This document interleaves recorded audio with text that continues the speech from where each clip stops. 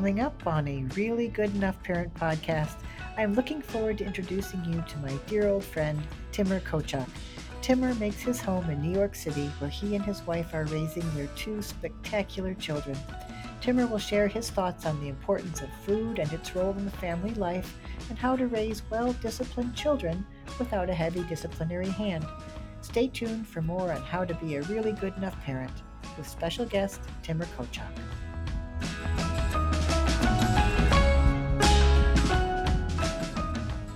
Hi, and welcome to a Really Good Enough Parent podcast. My name is Christine Altwies. I'm a licensed marriage and family therapist, and for 30 years I worked in intercountry and domestic adoption and family counseling. I'm the clinical director at Pona Roots Counseling Center, where our focus is on family systems, and I'm also a mother. I've created a Really Good Enough Parent podcast in response to what we see every day in our clinic. Childhood mental health issues are skyrocketing, and it doesn't have to be this way. I know that really good enough parenting is a skill we all possess. As a parent myself, I also understand how easy it is to lose sight and to mistrust or panic in the face of a melting down child or an impudent teen. The good news is that you have what it takes to help your child. Take a breath, see your child's innocence. You can do this. This podcast will feature some of the incredible people I've been lucky enough to meet in my life. No two have raised their children the same, and all have done a really good enough job. You'll hear new perspectives on how to handle tough situations. You'll be reminded of how your own parenting takes its cue from childhood. And hopefully, you'll feel invigorated to go do a really good enough job at this most rewarding of all human endeavors. A Really Good Enough Parent podcast is designed to be story time for adults. So thanks for being here with me today. I do appreciate you. Enjoy the show.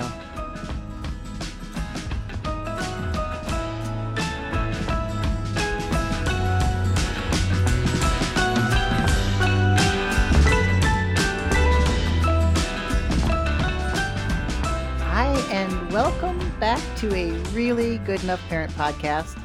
As always, I have carefully and hand-selectedly selected, that's not even a thing. I have so carefully selected this next guest for your amusement, edification, entertainment, and general enlightenment. My dear, dear friend, Timur Kocak, who I have known since I was probably, second grade, third grade. It feels like forever. Timur grew up in Detroit with me and now lives in New York City. And the reason I've invited him on is because I think he lives a really admirable life. And I think that he is doing an incredible job raising two amazing humans. And that, all of that, definitely puts him in the really good enough parent category. So with that long-winded and tongue-trippy introduction, welcome, Timur. Thank you. Thanks for having me, Chris. I'm so glad to be here. I'm so glad to see you. And for those who can't see you, you're in your fancy schmancy studio where you do a lot of it ain't fancy. schmancy. It's just a room. It's a And room. it's full of pictures of my kids. Oh no, it's just Pictures I and call stuff. it my atelier. It looks very atelier-ish because it's got I know. leaded glass and wood. I know. Those my mother found those at a garage sale and they made it into the house. It's gorgeous. All right, Timur, tell folks about yourself. Starting at the Oy. beginning, what made you who you are now and the really good enough parent that you became? Okay, well I'm going to leap ahead to let's see, having kids. How's that? No, you want to know about the childhood part of it. Well, I it's want to tough. know what you think now that you're a parent looking back on your childhood, which in my mind was a fairly impressive and interesting childhood involving international intrigue and the arts. Ooh, well, it's that is interesting, and it's all kind of accidental. My mom and dad met in at college, University of Michigan. They were some formal setting for the foreign students. My dad was Turkish. He was still a captain in the Turkish army at that point, and he was studying electrical engineering. And my mother met him at, I believe it was her sorority house. They had a what, those things they used to do in the 60s and the 50s, and I'm sure there were white gloves and puffy dresses. I have no idea, but Sounds that's like a that's the cotillion way or I something. imagine it. Fancy debutante ball. Okay. Yeah, something like that. Yeah. Okay. So And they well, met. anyway, they got together. I arrived. That then and they got married, and then they got divorced. And I don't know if the folks at home well, if anyone remembers the Tammy Wynette song, "Our Divorce becomes final today." That song. Uh, that was me. That came out the year before my folks got their divorce, and in the song it talks about little Joe. I was little Joe because I was 4 years old Oh, when the thing came out. Um, it makes me a little, little dewy now when I hear it. Happily, I don't hear it very often, but that that song. I think it captured something because there were a lot of divorces happening at that time, and a lot of kids maybe too young to get married got married. I'm just thinking about my mom. She was 22 when she had me, um, and anyway, she's doing great. I'm doing great. We love each other. We have a great time. No friction. No, just joy, joy, joy. Um, and what's interesting, my dad, who, as I say, when he first came to the United States, he was still, a young officer in the Turkish army. He was a very, I guess, what it was almost as if he was from a generation before my mom. So he was like, what's the before the boomers, the silent generation? It's almost as if he came from that generation. It's only because he came from a different culture. It isn't about the age at this point, But and and that's funny because I talked to my sister about this. My dad, he was rather strict and worried that we weren't learning things, that we weren't picking up um, skills and knowledge that we had to have, that he worked so hard, to get. And now, my God, he is the fuzziest, warmest, cuddliest teddy bear of a grandpa you have ever encountered. he wised up. And it's a shock. Who is this guy? But we call him up. It's funny. I've listened to your previous guests, and you always at one point the conversation turns to tech, to the screens, the cell phones, and I agree with just about everything that was said, but I do have to say they're really, really wonderful because my dad lives in Turkey half the year, and in Florida the other half, and my mom and my stepdad live in France, and we communicate on FaceTime or WhatsApp, or but we can do these video calls, and it's Yes. so easy and it's free. Yes. It's wonderful. And my God, you should see the guy's face light up when he sees his grandkids. It just, oh, Yes. I know, it's So I just beautiful. want to add the caveat to all the tech derision that I utter.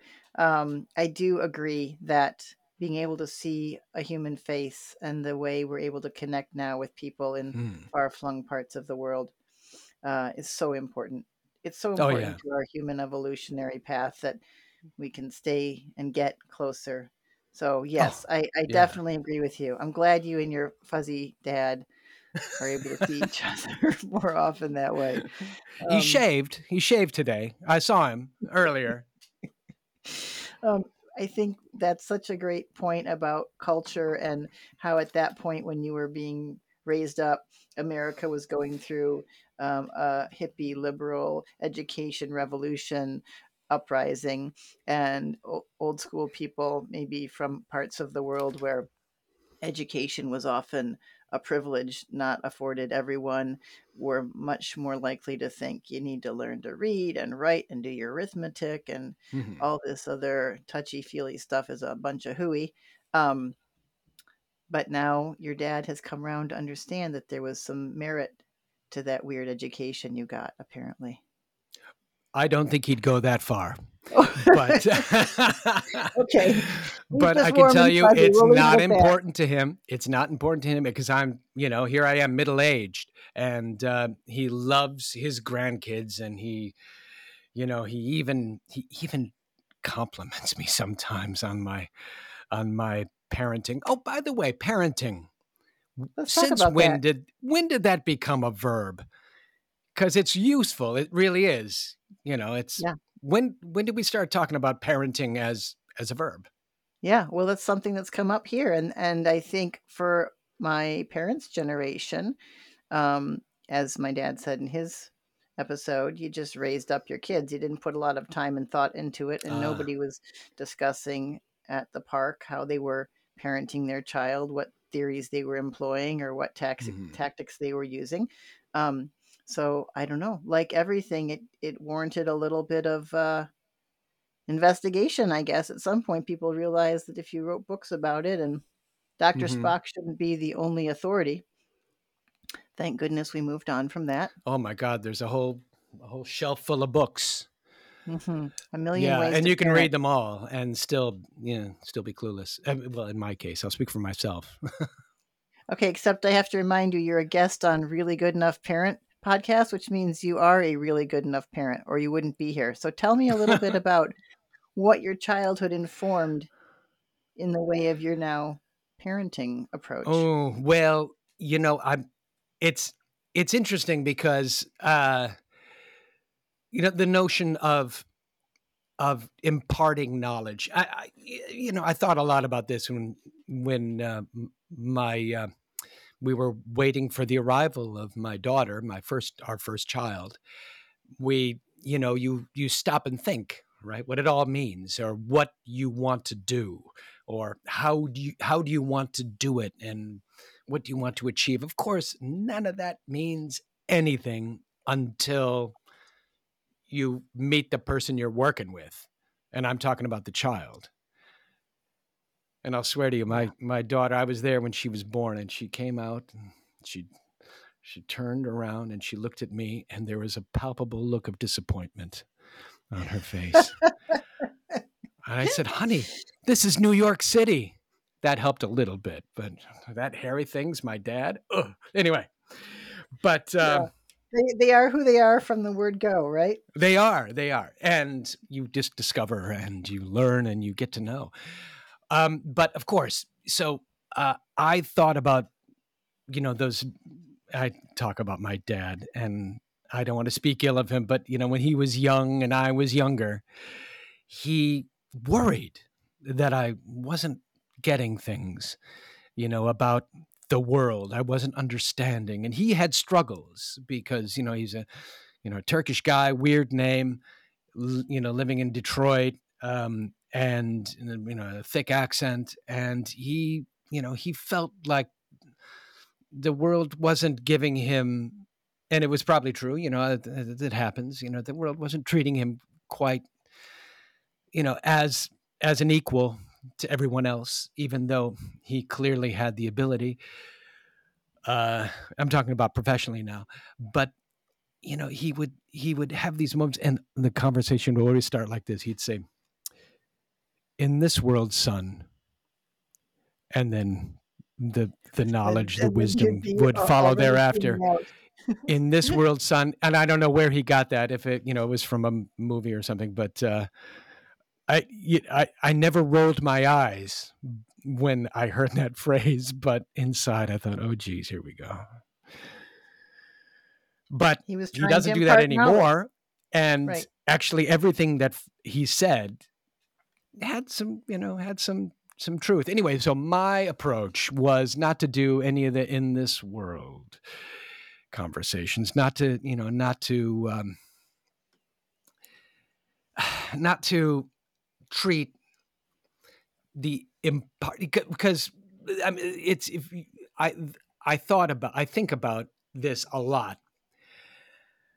The imparting of knowledge of skills is really the most essential part of it. It's one of the most essential parts of humanity, of society, of civilization. That what happens today can be traced back directly, probably, to something somebody did, and taught son or daughter to do thousands of years ago. I mean, don't ask me to trace the line, to how how Put your sources. sharpening a flint knife led to the iPhone, but it did, right? I mean, in an organization as well. Um, I was regarding some ants earlier today in our kitchen, and it was it's quite remarkable how organized they are. Anyway, so I think about imparting knowledge and how do I do this, and I don't want to be I don't want to be constantly saying, now, this has a blah, blah, blah. And in the 12th century, this came from the blah, blah, blah, blah. That's really boring. But I find that just doing and enjoying and sometimes coercing help and participation does the same thing. It, it, in fact, I think we'll all agree that knowledge that is gained from experience is deeper, is more useful than is something you'd learn in a book. And it's unfortunate that school is such a big part. It has to be such a big part of our lives as children, and it's really not the most efficient setting for deep learning. But we take what we got, and we just get better and better. So We live I in a hear world of you data. saying the doing is the part that we The want doing is the thing. to And spend the time with yeah, our children doing, not yeah, preaching. yeah. And my kids are absorbing things. My daughter knows how to brew beer. And Win. That's a win. Good job, Dad. yeah, yeah. And I mean, when she gets to college, no. Uh, but yeah, making bread, fixing stuff. Of course, all the things I go to YouTube for. Now Yeah. I'm their YouTube. One of the reasons why I wanted to have you on was because that's exactly how I picture you living your life with your children, um, as a tight unit. You, your wife, your two children travel through the world, do interesting things as a tight unit. And my sense is, of course, they have to go through their, you know, disgusted teen years where nothing we do or say is relevant or anything less than majorly embarrassing. Um, but that aside, your kids seem to really enjoy you. You seem to be close with them. You seem to have a lot of family traditions and things you like to do together. And to me, that bespeaks a really good enough parent situation. I Oh, know that well, you, thank you. yeah, well, I've enjoyed watching it. You love food, for example. You love good food. Yes, You yes, it's love obvious I love preparing food. food. Can you speak a little bit about how food has played a part in your parenting? Well, this is interesting. I've I've had a lot of jobs. My first job, and actually many of my day jobs, have been in restaurants. And I started in the kitchen and worked. Of course, the people in front. The big secret is the waiters make so much more, and it's not fair, but that's the way it is. And something's got to change, guys out there, you folks at home. Um, Amen. and so I learned to cook. I learned to cook that feel that, as we were saying, you learn by doing, by watching, less than you know, Jacques Pepin telling you. Well, I guess he's showing you as well if you're watching him on, his television show. But uh, the kids, we've never uh, thought of food as something that should be that. Well, let me put it this way: we don't give the kids food that isn't part of the meal for the adults as well. I know it's a lot of parents, a lot of our friends are quite anxious about the eating habits of the kids, and of course we are. Of course, we want them to to be healthy and to eat enough and to get the right things, nutritious, etc. But they got to eat what's there. Now that said, there are some things that when I was little, I remember they were absolutely disgusting. And I'm not going to make those for my kids, at least not now, not for a while, because that disgusting stuff is actually quite nice. But it's nice if you're above a teenager, if you're older than 13, perhaps.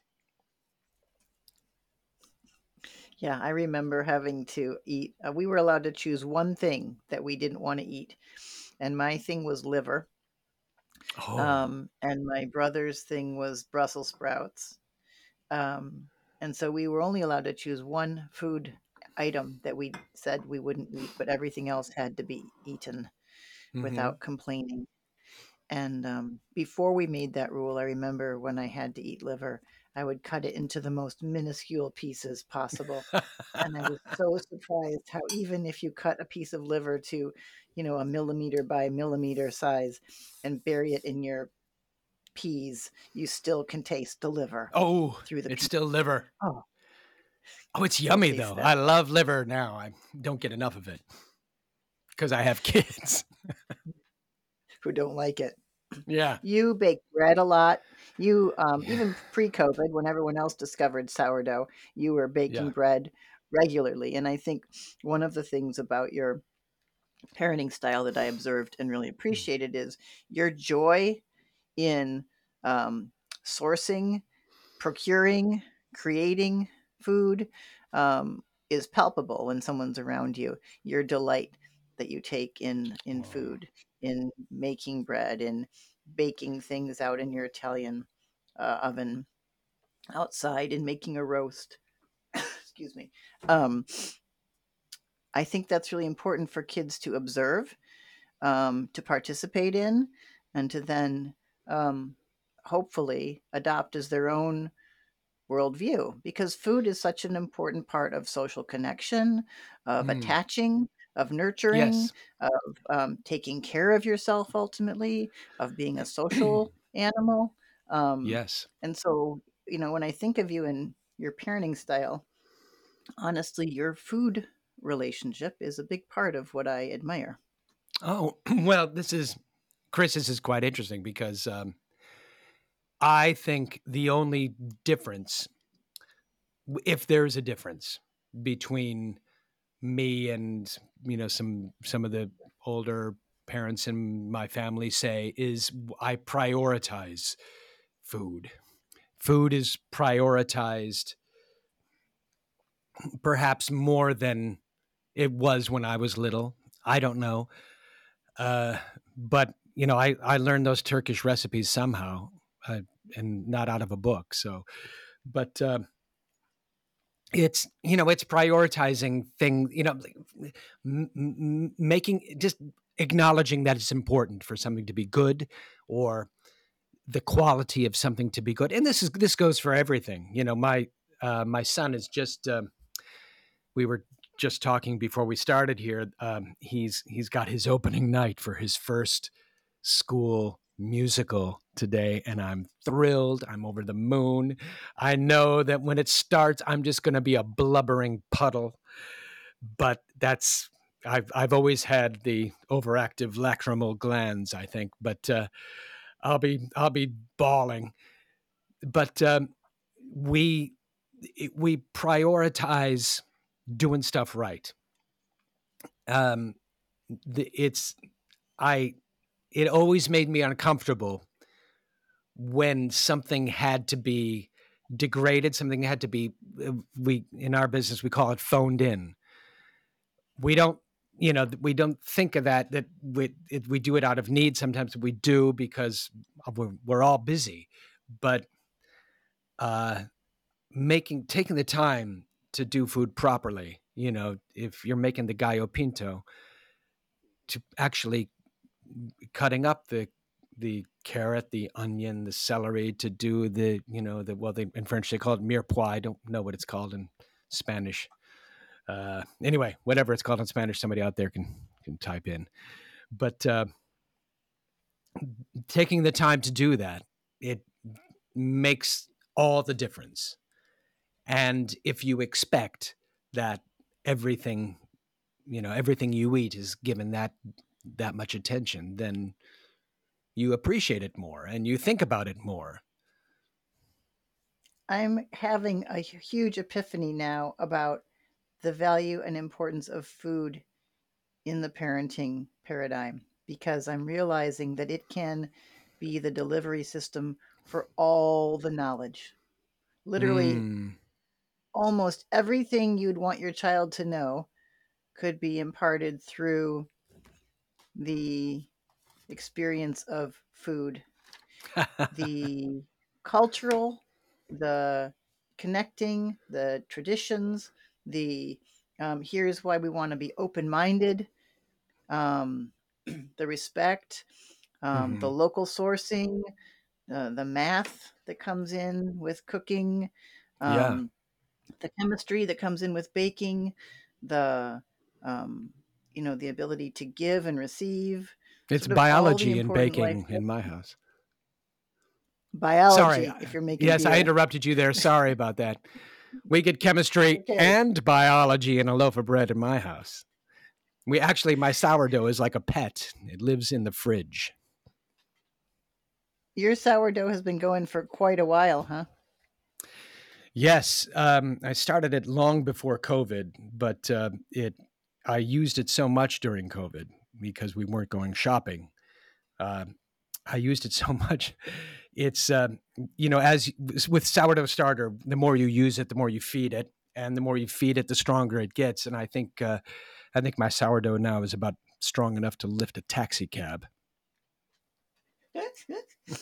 Maybe you could share it with some people and then we could have Sure, really strong sourdough. I'm it going to might look kick into down your that. I'm a door. Watch little late out. to the game.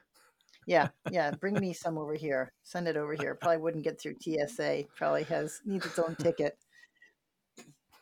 All right. So you want to riff on that anymore? Childhood food, food now.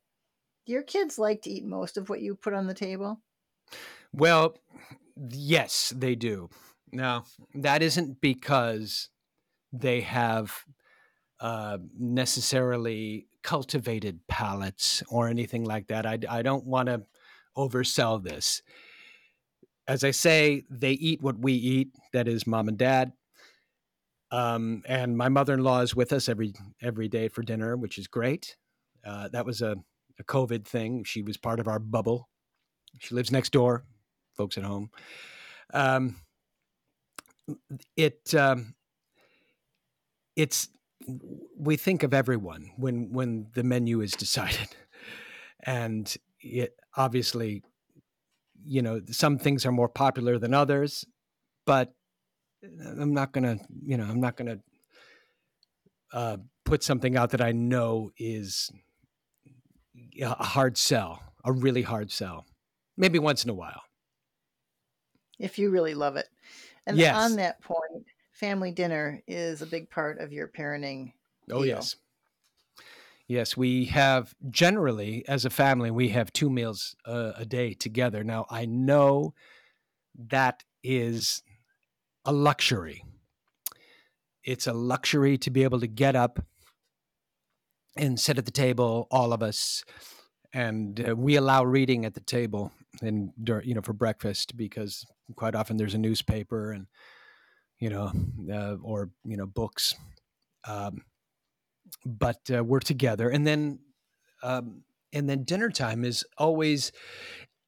I don't want folks to get the idea that this it's a very formal thing, but we do have candles, and I find that focuses attention when the room is I won't say dark, but not all well lit, and there are candles on the table. Not only does it look nice, to someone coming in, but it I find it focuses everyone's attention to the center of the table and on to the to the people around the table, and we talk, we chatter, we laugh. We laugh too much, perhaps. Not a thing. That's not a thing. Oh, I You're don't okay. know. You're still in the good We're zone with that. howling with laughter sometimes. Sometimes I think the neighbors might complain. Anyway. Yeah, there are worse things, especially in New York City. Um, this whole candle dinner table thing, I think some folks may think that organizing a family dinner is outside the realm of possible nowadays. Everyone's Mm-hmm. moving in a million directions and can't Yeah. coordinate schedules easily, and the idea of a formal table may be off-putting to some. But um, at, at the risk of sounding like an old crank, I agree with you on this, and I really think that having that sort of semi sacred family time Yeah. speaks to the children a message of we matter as a family, you matter as individuals, Mm-hmm. being together matters, communicating matters. Um, we want to hear what you have to say, which is so important for children, especially with the increasing levels of anxiety and lack of self esteem that so many kids suffer from. Just having the parents who love them, who care for Mm-hmm. them, sitting around being curious about them, can be so important. And candles are great. Candles aren't that expensive. You can buy some tapers and stick them in some old I did jars. read And something just about that in the Times the other day about um, paraffin candles that they give off poisonous, toxic fumes. Uh, great. One more thing I to don't worry want to. I about. don't I want to actually raise blew off the anybody's candle the other day. Right. anxiety Don't level, don't but buy cheap candles. beeswax. Yeah, and some wicks have lead in them. I don't know who puts lead in a wick. Anyway, I mean, Okay, so know your who source. knows? Oh, I think Yes, soy candles. I make a lot of soy soy candles. candles. Oh, Yeah, really? I buy this soy. You can buy it on Amazon. I get like a 40-pound box of soy lard. It looks like it comes in a big bag in a box, and I make candles with it. But I need to investigate my wicks, obviously. Candle Well, making is yeah. fun and easy. Just don't use paraffin, apparently. Don't don't. We don't do that at home. We don't make our own candles. That's. Yeah, I it's make bread. We one thing make I beer. have on you. Yeah, beer, bread, amazing roasts, handmade pizza dough, pies that look so incredibly delicious when you Oh, post that's them. my I make wife. My God, she's so good. She'll post it, but what's great is she knows the filters to make to highlight the pie in the center of the photo. That I wish I could, she's got this. I mean, not only is it beautiful to look at when you see it in person, but it's photographed and presented so beautifully. And there's an art to that yeah, we don't do food that very often. styling and That's it's a photography. weekend thing. That's a weekend event. So let's talk about discipline. Ah, I'm well, curious. uh, discipline. That's funny. I don't think about that much because I don't feel it's something that we really need to do. No, I'm very, very lucky. My kids, occasionally we have acting out, but you know, and so do we all. Just it's different. Um, uh, I've never had a problem appealing to my children's rational side when things get rough. Uh, when or I don't mean to say that I can just take my daughter's hand, look in her eyes, and say, "Now, do we really think the blah blah blah?" No, that's not what I mean. What I mean is, um, I mean, it's all about listening. It's about listening and understanding, and putting things in context. And to be fair, it's about modeling behavior as well. And this is not something you can really, if you model behavior consciously, you're acting. And there are some very good actors out there who could get away with it. I would never be able to get away with that. Need to interject But here for 1 second. Hold your thought to those listening. Timur is an accomplished, trained, incredible actor, which we have not even touched on in here. But so when you talk about acting, I just need to say that Timur oh, is a great okay. actor. Okay, back to your thought. Well, you'd say, if you say to yourself, I'm going to model something useful at this moment to yourself, and then you go about trying to model it, at least my daughter, my son, they'll look at you and they'll see right through you. It's funny. Kids have a way of, they can smell bullshit. Oop, sorry. Is Yes. this, Okay. This is an uh, explicit show because I'm aware that my friends are colorful, so you can curse oh, like a okay. sailor if you like. Yeah. Ooh, it's going to get salty. No, no, no. I'm joking. Um, Kids have it's, good bullshit meters, is what yeah, you're they saying. see right through it. And, they're, occasionally I have these moments when there's no other way to say it, when I lose my shit. It happened the other day. Uh, Not the other day. It was months ago. We we live around the corner from what used to be called Trump Soho. Now it's a hotel. It's now called something else. I'm not going to plug it. I'm not going to tell what it's called now. You can find it if you want to. If you want to stay there, you can find its own damn name.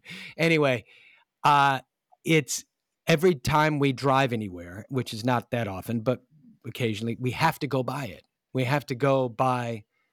That's how we get out of our world. We have to turn left at that street and go by. And I realize that every time I go past that place, my blood pressure goes up. And I don't know if many of the listeners have been to New York City, but in New York, vehicles, taxi cabs, limousines, delivery trucks, they double park. That's just part of life. But pretty much everybody makes an attempt to get out of traffic so that traffic can continue either to the left or the right of you, wherever you happen to be. Well, this limo didn't even try, just stopped bang in the middle of the road. And I oh, I feel so ashamed now when I'm telling you. But I laid on the horn, and the guy got out, and he was looking at me, and he was, shrugging and and gesturing, and I was honking, and he was angry, and I was angry, and he came over, and I said, you didn't even try to get out of the way, and And your kids were in the car. Is this the and point? they were in the back seat, Okay. and nobody said anything. Nobody said anything, but I realized, of course, of course it's foolish. Of course that's a silly thing, but I didn't realize that it wasn't just a limo, backing traffic up around the corner. And it not only that. Now I don't want people to, in my defense, it is rather a big deal. It's He probably backed traffic up all the way. We live below Houston. He probably, there was a knock-on effect all the way to 14th Street just by doing that, because it's one of these turns off. It's So basically, you're you know, saying your rage was yeah. justified because you were thinking Well, of no, all I the other was people. rage is not justified, but nor was my asinine behavior. But the next morning, sort of eating humble pie about it, bringing it up and saying, this is that was really stupid. And and I realize now that it probably has a lot to do with the name that used to be on that building where that Can I guy just was say, stopped. with really good enough parenting, well, specifically the good enough parent model, this is exactly what we are looking for. And you just exemplified perfectly why this is important, that we are humans and we are Yeah. imperfect, we are flawed, we are complicated, and our children need to know this and they need to know Hmm. how we manage this. Because if we raise our children with the expectation that perfection is the goal, then everybody will get in trouble. Then everything will fall apart. Then we won't know how to handle ourselves. We won't know how to pick ourselves up. We won't know how to experience feelings that are confusing. So, Hmm. actually, I would like to endorse that little blowout you had and say that it was a wonderful learning opportunity for your kids to see that this is one way to This is do how a this. nut job behaves. This is one way to do this. Yeah. And uh, and then that you repaired afterwards is huge because Yeah. that's where the real lesson comes in. Oh, oh God. Well, yeah. Okay. Thank you. I'll take Yeah, that. you get the stamp of I'll take. approval I on mean, that whole it story. now. But perfection isn't perfection the goal, isn't it? Really? I mean, nobody attains it. Nobody does. Nobody does. There's nobody out there who's perfect. People who to us may seem perfect to themselves and to their mothers, they might see all the problem, but perfection. Yeah, Yeah, yeah. it's something that's a worthy goal, isn't it? Okay, so speaking as a parent, you may think that for yourself, Timur, you Mm-hmm. are striving for perfection. Yeah. But let me ask you, would you really want your children bearing that burden? Look at those beautiful faces and say to yourself, I want these children to be thinking that perfection is the goal. That's a pretty tough road for those kids. So it may be that you're Yes. thinking perfection for yourself, but if we turn this lens onto what we're actually Mhm. wanting for our children, that's where the idea of perfection hits a rough patch. Okay. Let me throw this out then. Next week is the every year my kids have a piano recital with their teacher, and they've got their pieces. They've been practicing. They've played them perfectly at least once or twice. Um, is a perfect is a so okay. Say you're doing a well. Let's back to piano. So you want to hit every note, the right note, and you have your tempos, everything steady, and except where you want to. That's that's a worthy goal to me, and it may never be attained. Uh, and yet, if we don't try, we kind of, I we're hear we're where you're base, going. you know, Yes, and especially transcendence happens when you get to a level, a point, in that endeavor. Uh, this is yes, hard to, and I yeah. support this in many ways, and I think especially what we were talking previously about food, that sort of accepting mediocrity or just eating some calories just to get something in your belly, sort of what we're talking about. And there's certainly nothing wrong with aiming to respect the thing you're doing in its highest form, right? That's why we Hmm. practice. That's why we do things over and over.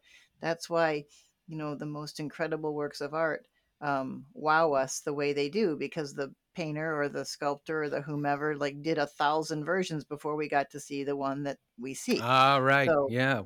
right. So we're not saying that perfection in and of itself is a bad thing, but I think as parents, what we're talking Hmm. about is what message do we want our children to be taking away, and the idea that you do your best, and maybe you try hard, and maybe you don't always hit perfection, and then you're If just as ever. valuable, Yeah. right? Forever. Your Yeah. value as a human being and your sense of who you are shouldn't be tied to the achievement of perfection. Maybe the Yeah. pursuit of it, as long as, right? Absolutely. Absolutely. Yeah. Yeah. We, you know, I think it's the moment to moment thing. I understand, kids wanting kids to be perfect. I think that is kind of an outdated. I can imagine my grandmother had a concept of the perfect version of my mother. That, of course, never happened, but I cannot conceive because I have no idea what's going to happen, what the perfect version of my children perfect versions are, because obviously I have no idea what's coming. no idea what they're going to end up doing. Uh, that's it. It would be really difficult for me to try to shape it, to even think I could shape it. It'd be that's it's foolish for Yeah. me to even try. I think we're mixing important metaphors here because I think that, to be a child is in and of itself perfect, with the mess, Yes. with the chaos, with the dirt and complaining and crying and trying and all the things that come with childhood. Childhood uh, maybe can and should be seen as a perfect experience when Mm, done in a loving place.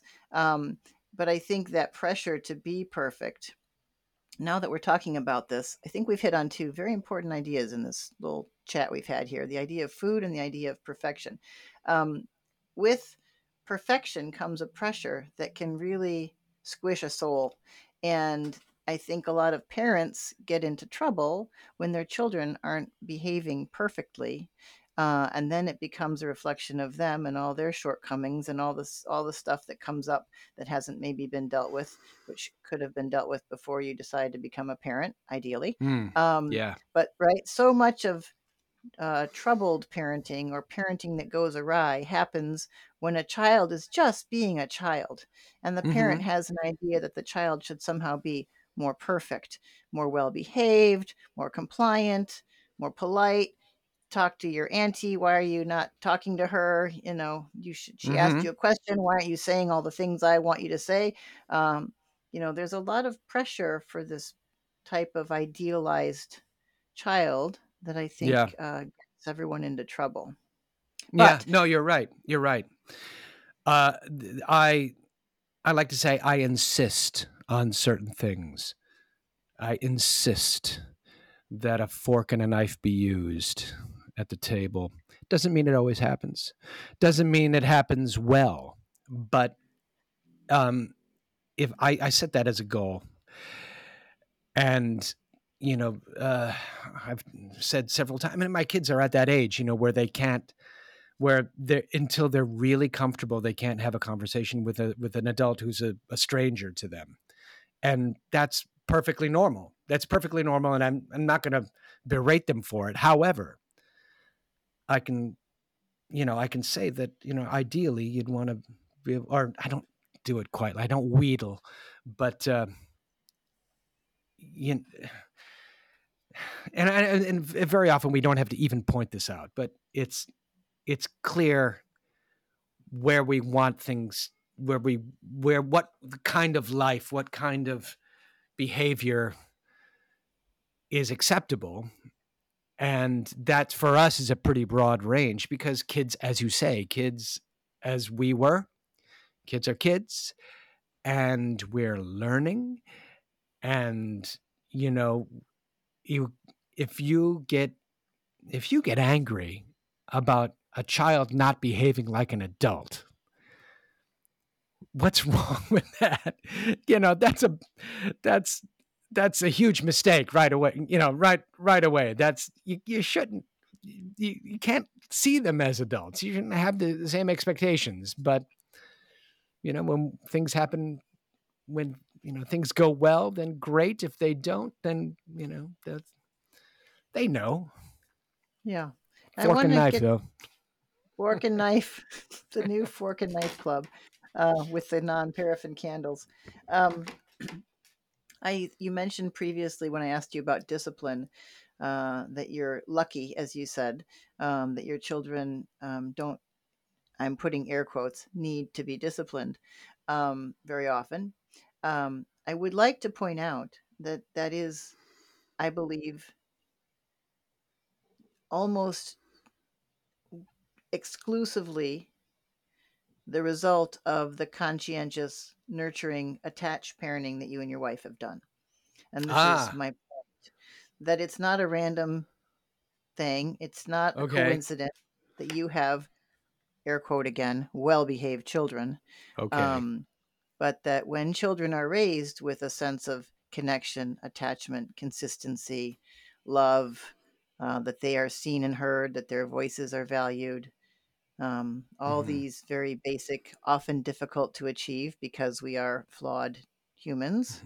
Um, that when you have this situation, it is not surprising that the children would then, be, air quotes again, well behaved. Yes, right. Well behaved. And what does that mean?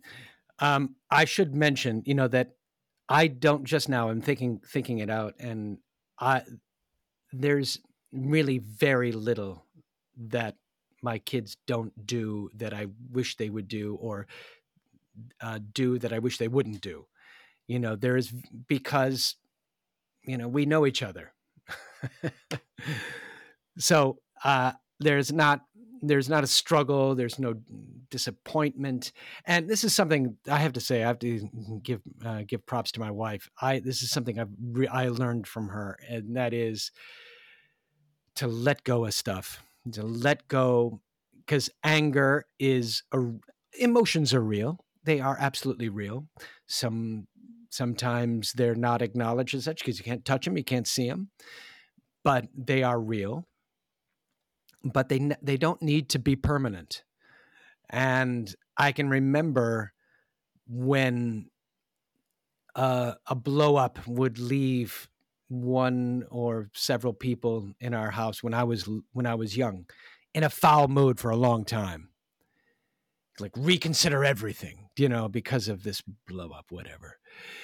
And that, oh, I learned from my wife just how easy it is to move on,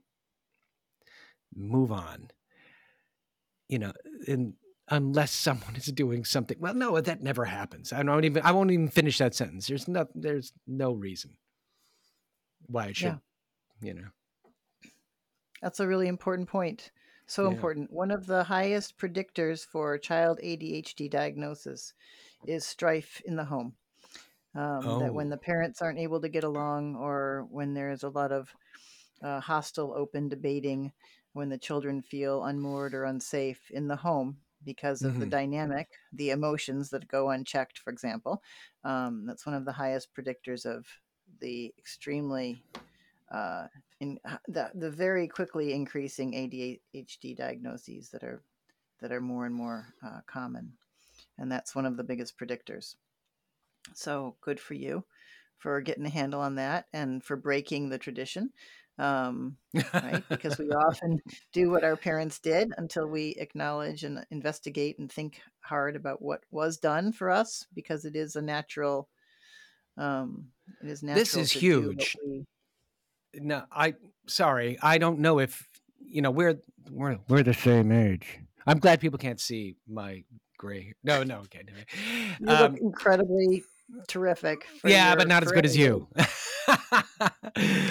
um, uh, it's these are questions that I'm pondering now, and actually, podcasts. I love podcasts, and I listen to them, and sometimes I read the little brief note, oh, and I get excited because this is going to address the question I have: why do boomers, our parents, my parents, I won't talk about other folks' parents, why do they want to move to suburbs or exurbs and not live near other people, when that is what I have always wanted? I'm happy as could be living in New York City. I talk to strangers every day. I don't look for strangers to talk to, but it just happens. And my mom and my stepdad, they want to live far away from everybody. Of course it's beautiful out there, but there's nobody else, you know. why I'm why looking for why the.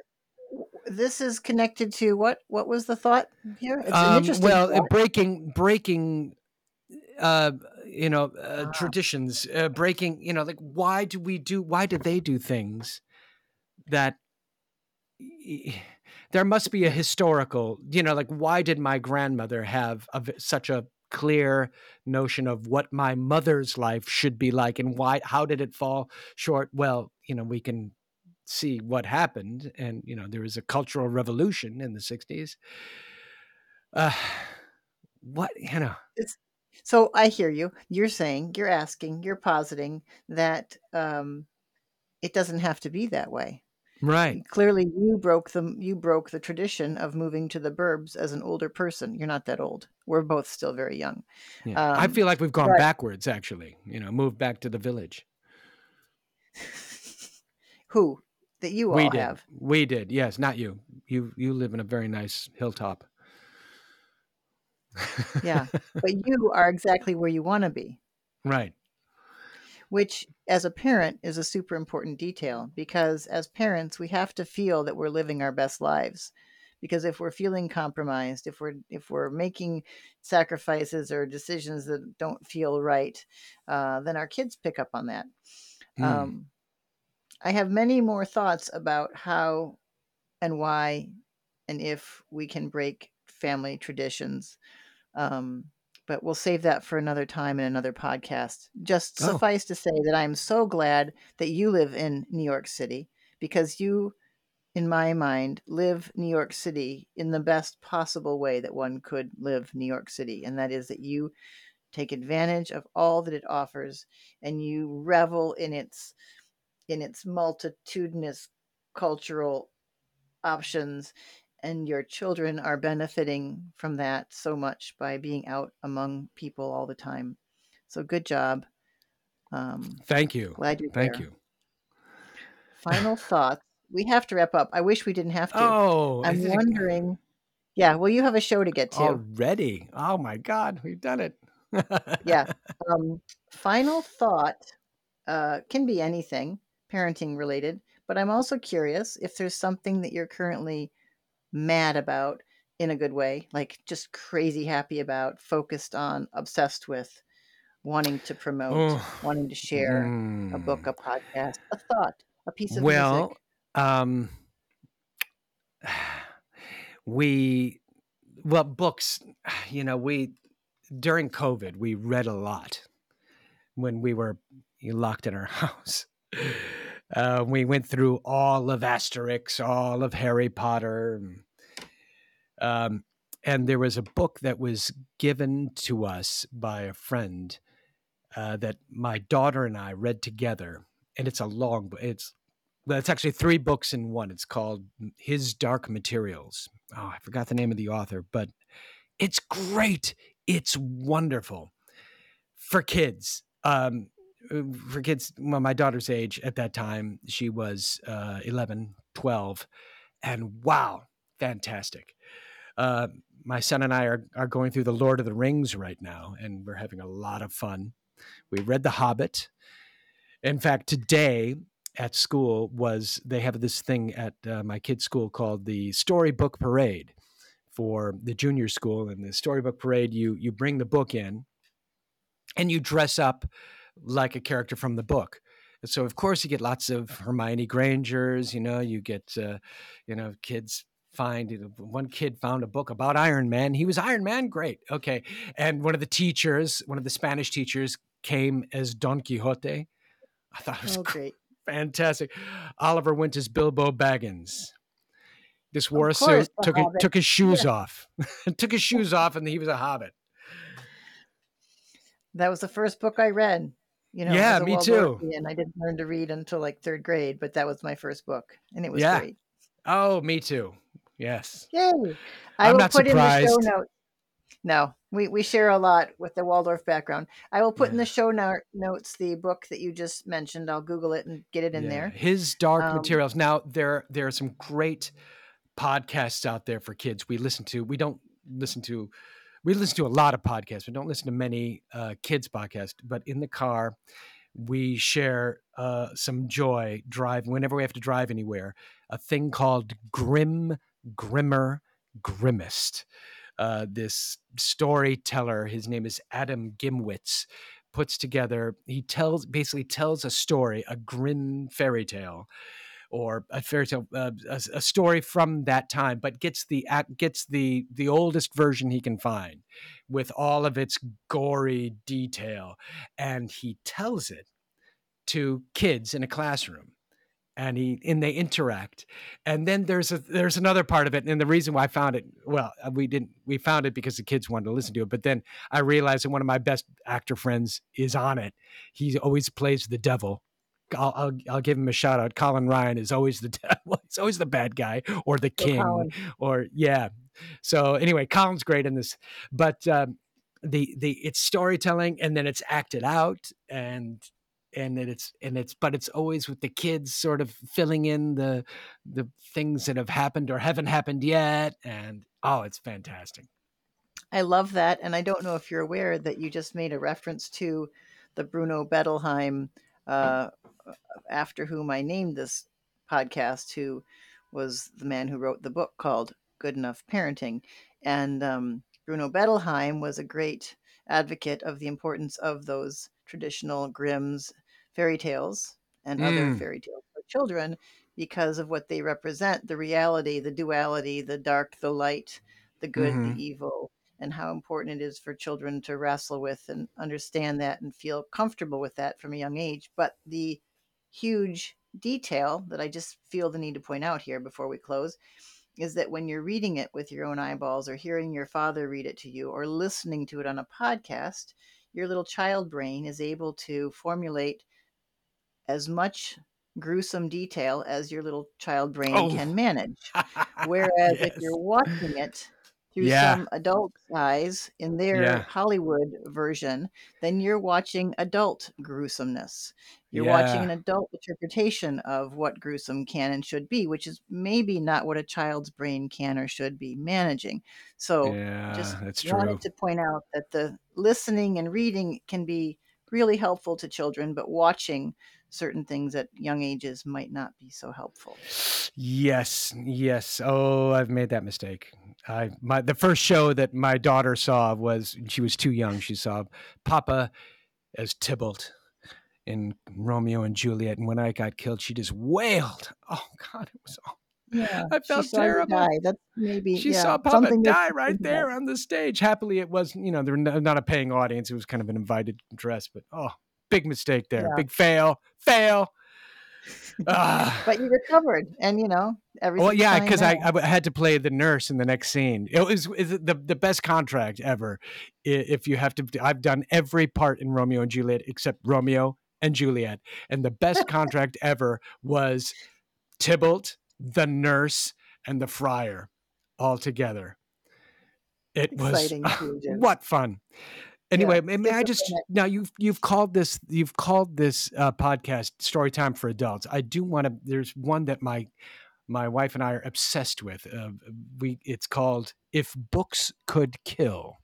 It's very, very popular right now. Michael Hobbs and Peter Shamshiri. Uh, it's this is something for adults, but love it. We listen to it every week, and everything that comes out of the New York Times, we listen to. They have lots of great podcasts. Yeah. Speaking of New York Times, you were featured in the New York Times many times in your life, but your wedding announcement was one of my favorite New York Times wedding announcements ever. The wedding announcement section in the New York Times. All Oh, right. On that note, say hi to your lovely wife. Thank you for giving me this time.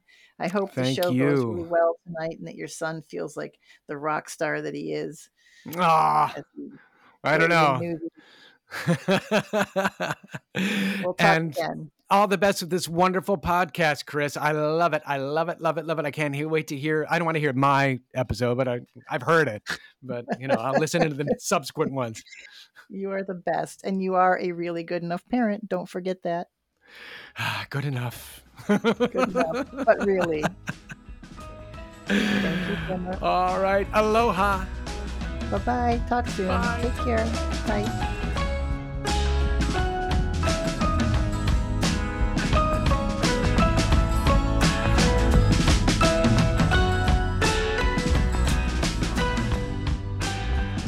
This has been another episode of a Really Good Enough Parent podcast. If you enjoyed this episode, I'd love it if you'd leave me a rating or subscribe. Subscribing helps boost my ratings, and rating me obviously helps boost my ratings, but only if you liked what you heard. But apropos that, whether or not you do or don't like this, I really do like feedback. So please drop me a line if you'd like. Let me know if there's someone you want me to interview or a certain topic you'd like me to tackle. You can find out more about a Really Good Enough Parent podcast on the Pono Roots website at ponoroots.org. That's PONOROOTS.org. Pono Roots is a nonprofit program, and if you wish to support our work, donations are always welcome. And with that, I'll leave you a quote from Carl Jung, and something that my children remind me of every day. You are what you do, not what you say you'll do.